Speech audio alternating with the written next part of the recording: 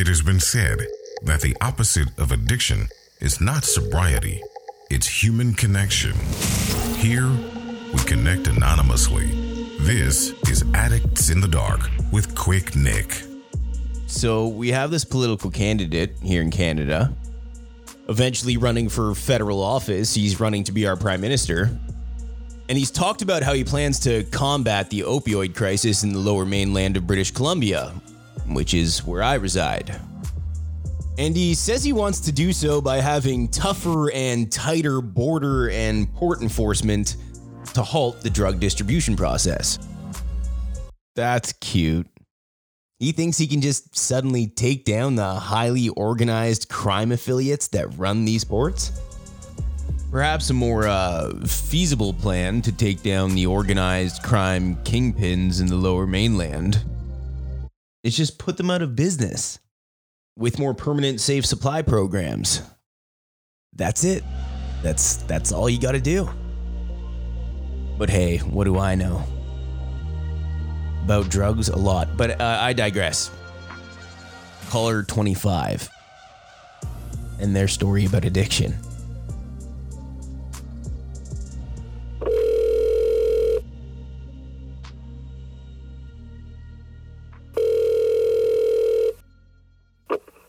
Addicts in the Dark. Can you hear me all right? Kinda. There we go. Yeah, there we go. Sorry, I've got my AirPods because it's a bit clearer.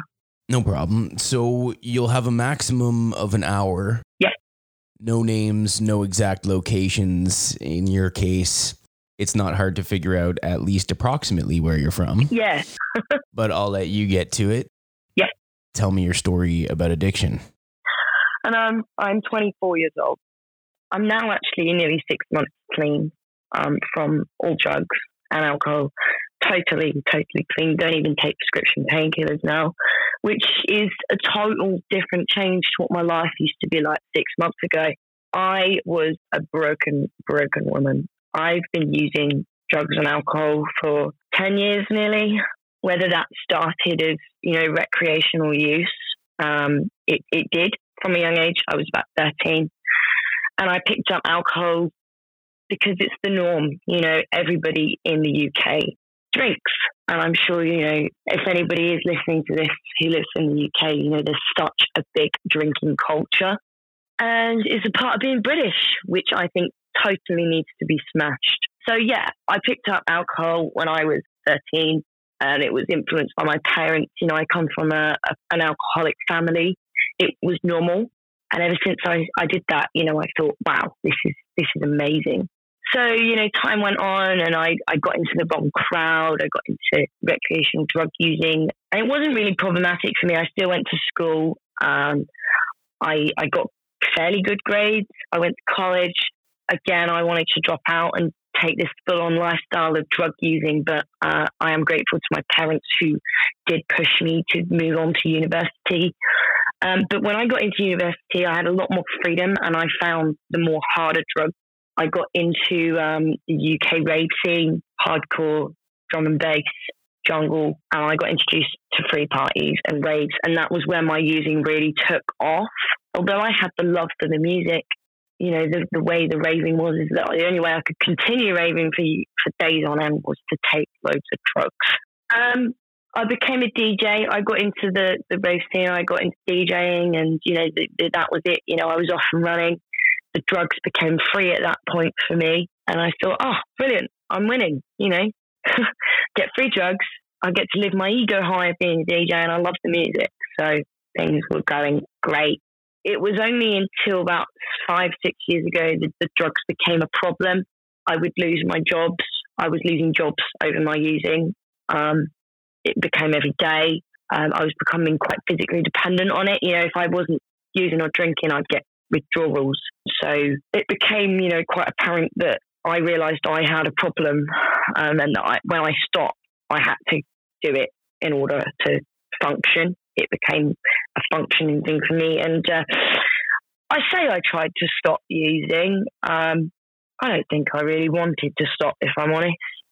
It was only until the last kind of couple of years when it had become really, really apparent. I'd got really heavily addicted on ketamine, to be exact. And I know a lot of people, say, oh, it's not a class A, it's not a bad drug.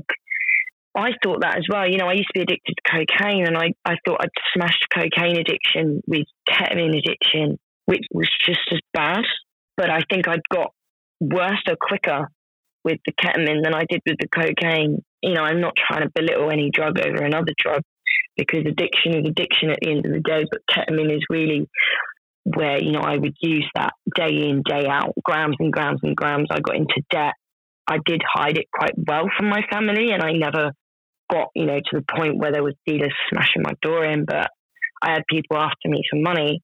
And it got dark, it got to the point where the drugs stopped working, and I was only using the ketamine to numb the pain that the ketamine was causing. And it was no other substance would numb that. And that got really dark. I can't remember the last 4 years of my life. Realistically, I've got snippets here and there. But all I know is I wasted a lot of my time, and I put myself in a lot of vulnerable positions, being a young female under the influence of drugs, any drugs, especially ketamine and alcohol. I'm really lucky to not have been taken advantage of. There's countless nights and days that I couldn't recollect, and I put myself in dealers' houses, in crack houses, and all sorts, just to get drugs and make money to get drugs. I went to a point of selling my body online, and I went to the bitter ends of where I said I wouldn't go to. All those, I'll never do that thing. And I thought, I'd wake up one day and I think, how the fuck have I got here? Until about, obviously, 6 months ago, I'd had enough. I actually OD'd one morning, and my mum found me, and I was unconscious, and she couldn't wake me up, and I got rushed into the hospital. This isn't the first time I've been into hospital either. I've been into hospital loads of times. And I spoke to my mum, and I'm really lucky that she was able to fund rehab for me. Going to rehab was a way of stop the drugs for a bit, I'll get a bit of control, and I'll go back to recreational use, right at the beginning when it was fun. 6 weeks of rehab changed my thinking. And that's only down to, I went to a 12-step rehab, Alcoholics Anonymous, 12-step. You might think it's a bit godly and stuff, but I'm not from a religious background. And this shit works if you work it. To that day, the day I went into treatment, I have not picked up since. And that's due to working this program. I go to meetings, and I'm able to live my life and not pick up. And I never thought that was going to be it. I was hopeless. When you were using ketamine, were you K-holing? Oh, Christ. Hell yeah. Okay, I figured. All the time. The sole purpose of me wanting to use was to K-hole, Right. It was that to reach that state of bliss. So can you describe what a K-hole feels like, what it is? Yeah, of course. So when I first started using ketamine, I had no idea what it was like. And I actually hated it, believe it or not. So when I first started ketamine, I was like, what the fuck is this? But I realized how if you could reach yourself on deeper levels. So one experience I'd had that I always kept trying to chase for years after I'd had it is I was sat in my bedroom at home and I was using ketamine, and I don't know, I just felt this whole wall around me just drop, and I just felt at peace. And I sat on my bed and I laid there and I put some music on and I just went to another world, and it was amazing. But it's not real life, is it? I've also had experiences of K-holes in places where I was very vulnerable, raves, festivals, house parties, and it was traumatizing. I couldn't move. I had people around me I didn't know, and I had no control. So that was my experience, 2 different types of experiences that I've had. And it's very scary, very scary. Yeah, ketamine is a lot different than cocaine use, for example, which you were using prior, because it's really a lot less social. It's much more of a personal experience. Yes. So yeah, a lot of my cocaine using was a social thing. And then eventually my cocaine using became an alone thing because, you know, I didn't want to share the drugs that I'd paid for. That was when I realized, you know, I've got a cocaine problem here. Or, you know, and I was like, I didn't want to share my drugs. You know, I bought my bits and it wasn't lasting as long. And I started using cocaine on my own. But I didn't like how using stimulants on my own made me feel. You know, it's horrifying. The paranoia, you know, the creeping out the window, seeing who's watching me when there's nobody there. And that was when I found ketamine. Because I found ketamine and I thought, oh my God, I can do this drug on my own and not feel paranoid.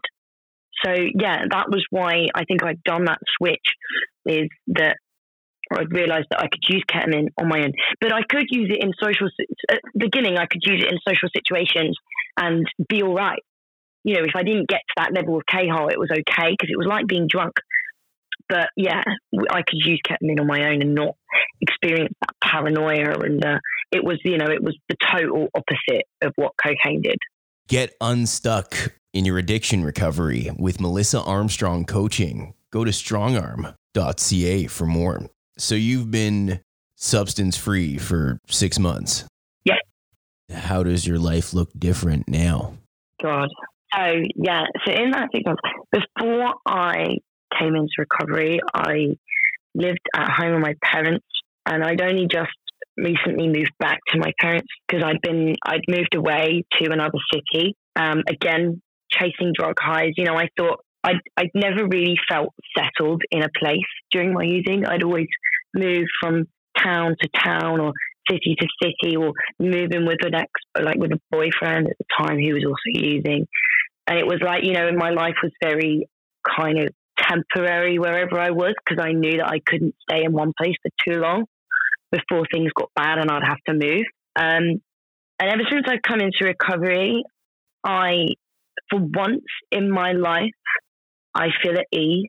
I live in a flat now, supporting myself, and I feel at home.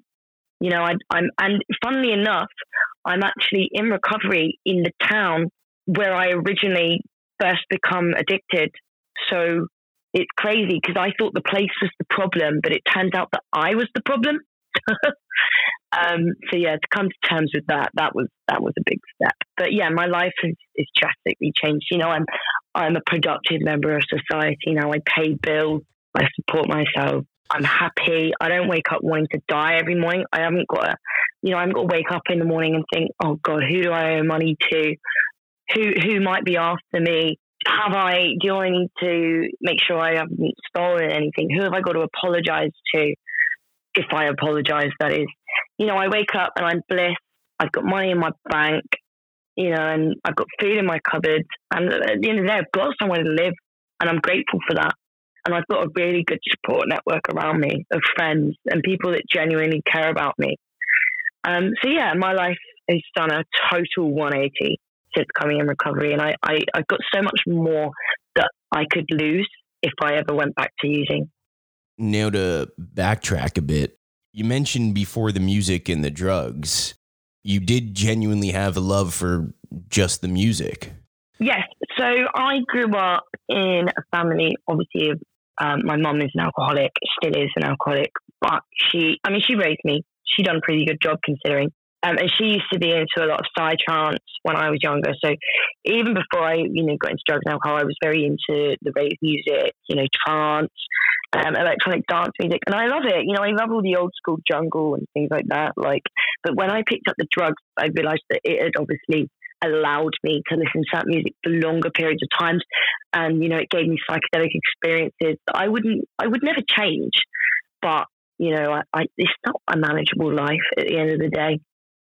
The rave scene is known for, clandestine venues and hypnotic electronic music, which for someone in active addiction can feel like drugs and that environment go hand in hand. Yeah, see that I understand. And one of the gifts of recovery is that I can still go to these things and not use.